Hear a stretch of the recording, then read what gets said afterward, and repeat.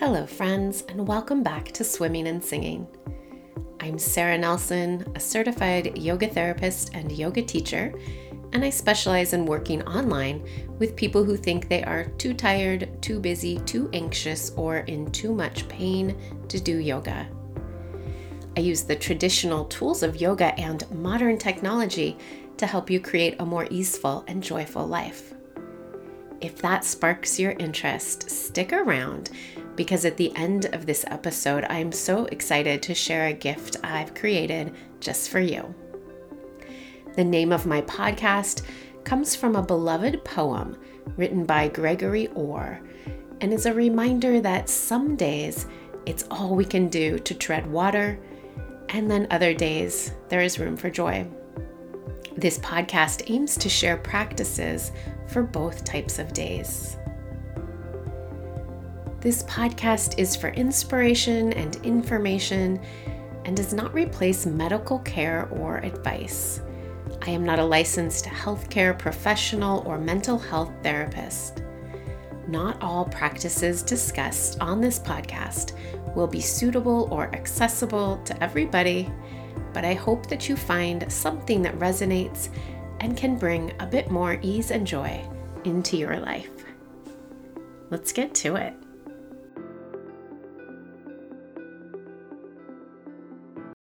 Friends, today's Swimming and Singing episode is a very special episode.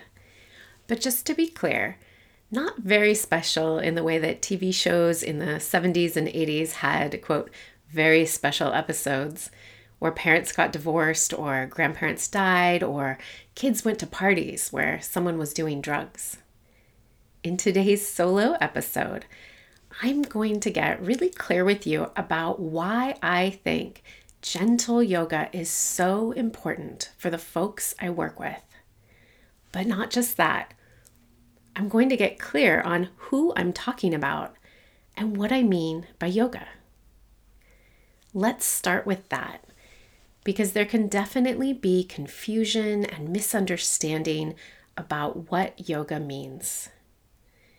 Yoga is thousands of years old and originated in what we now call India. I, on the other hand, have studied yoga for 24 of those thousands of years. 12 of those years have been spent focused on how to teach and share yoga with others.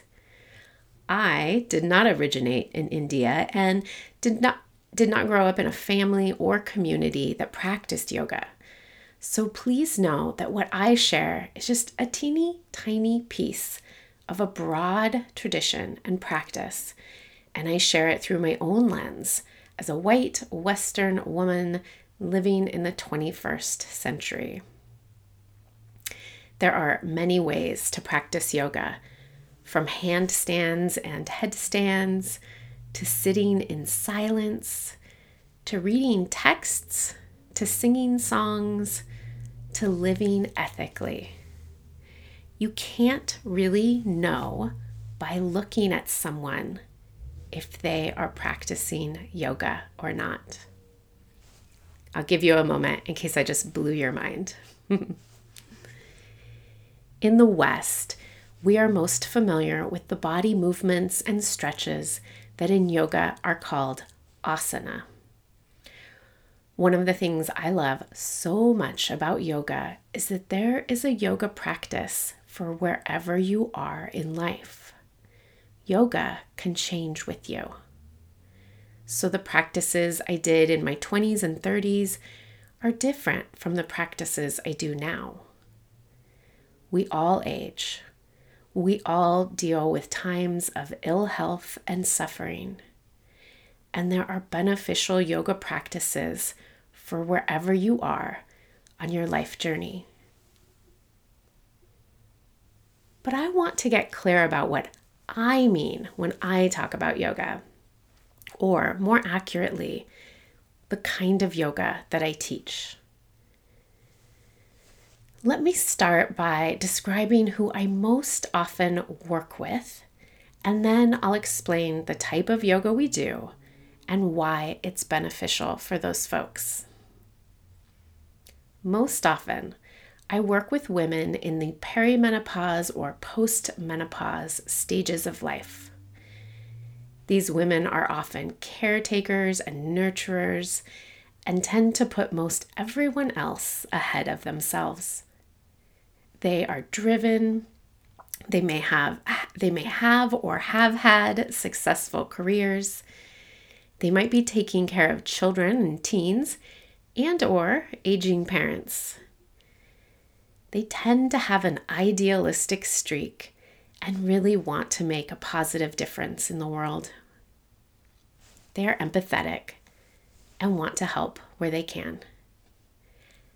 And they are often stressed out, burnt out, dealing with high levels of anxiety and pain, and may have chronic health conditions.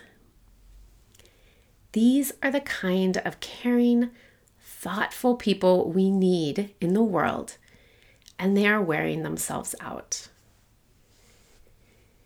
Here's where yoga can make a difference, but not just any kind of yoga. If these women choose a physically demanding form of yoga, they are just repeating the same patterns that got them to where they are. Softness is needed.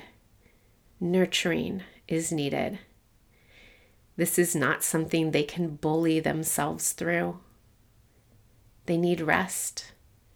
They need to reset their nervous systems and prioritize their own self-care. And believe it or not, these are some of the most difficult tasks for these strong, passionate, driven women. So when I talk about yoga, this is what I'm talking about. Extra gentle movement with breath awareness, stillness, contemplation, and acceptance. Let's unpack each of those. When working with folks with chronic pain and or anxiety, the key is to work with the nervous system. I'll talk more about the nervous system in a future podcast, but the thing to know is that it is the one system in our body that we can directly influence, and it can influence all of the other systems. We move with extra gentleness because when a person is in pain, their nervous system is on high alert. Any movement may cause additional pain, so we move slow and we move with the breath. We practice befriending the nervous system and rebuild trust with the body. People are often very surprised that they don't need to do a challenging workout type yoga practice to receive the physical benefits of yoga.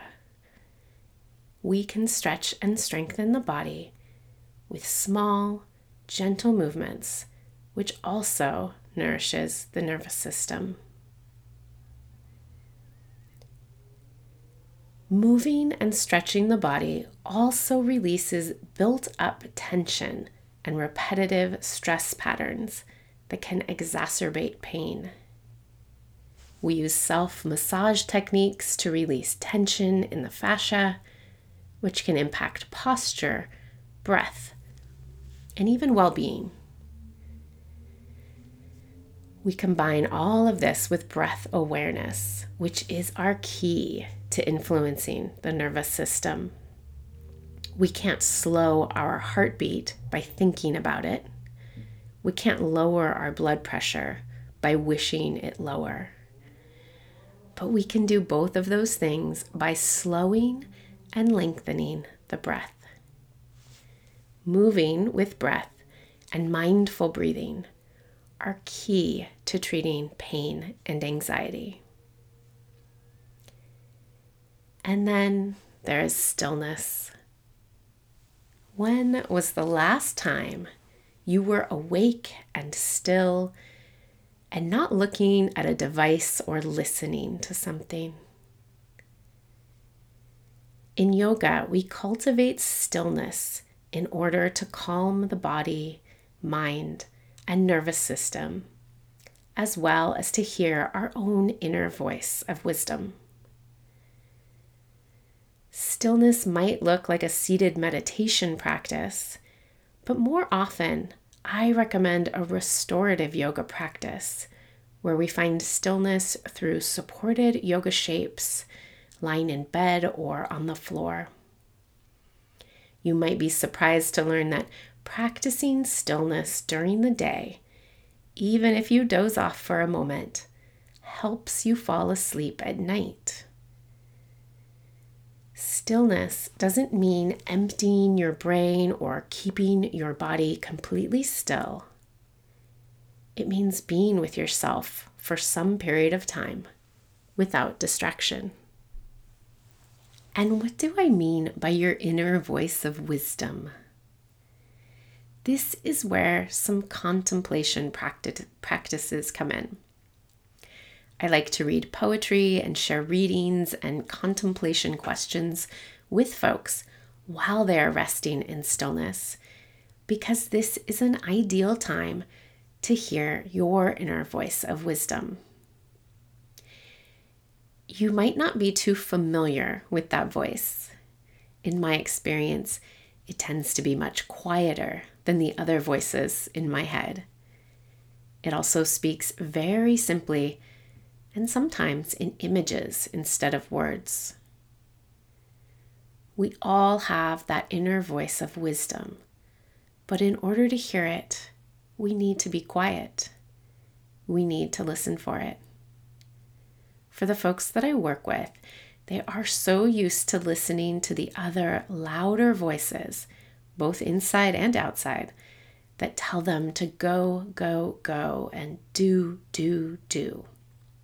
It can be difficult to hear the inner voice, and even more difficult to heed it. And that's okay. It's all a practice. But learning to hear and listen to that voice makes all the difference when you're anxious and overwhelmed. And finally, acceptance. My work with folks is not unlike the serenity prayer. Let's change what we can, find a way to accept what we can't, and use that inner voice of wisdom to discern the difference between the two. Many of us, myself very much included, have spent years, decades, lifetimes fighting against things we can't change, trying to force our bodies to look, move, and behave a certain way, numbing physical and emotional pain with substances and habits that cause more harm than good, wishing that things were different. Through gentle movement and breath practices, stillness and contemplation, we can start to figure out what is within our power to change and find the strength to quit fighting against the things we can't change. I lovingly refer to this as snuggling with our challenges instead of struggling with them. So that's it. Sounds simple enough, right? One thing I didn't mention about the folks I work with is they tend to be perfectionists. And being a perfectionist often holds us back from trying things we are afraid we might fail at, or trying them and quitting as soon as we perceive we've failed. Failure might look like having super high expectations for your practice that you can't possibly meet. Or it could be going to a yoga class and feeling like you don't fit in and not going back. Most of the women I work with don't identify themselves as perfectionists, but that's just because they aren't meeting their own super high expectations for themselves. Here's where my gift to you comes in. I know you. I get you. You want to start a yoga practice, but you're already too tired and overcommitted. So I created a short guide to creating a yoga habit for exhausted perfectionists. It's a PDF that you can access immediately by heading over to my website and signing up for my newsletter. And current newsletter subscribers, you already received the link. It includes all the info you need, including a short video from my January 2023 Yoga Habit Challenge, a snippet from an as yet unreleased podcast interview on mindfulness for perfectionists, journal questions, an activity tracker, and more. I'm so excited for you to check it out. The link is in the show notes. To close, I want to share a story that a yoga student shared with me recently.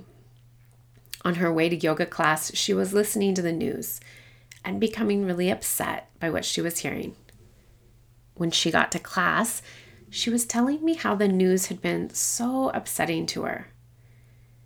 But then she paused and had an aha moment. She said, actually, she hadn't slept very well the night before. And come to think of it, whenever she sleeps poorly, it's much harder to handle the stressors of the day, including listening to the news. There are two great lessons in this story. One, her yoga practice helped her create that connection, all on her own, between lack of sleep and overwhelm.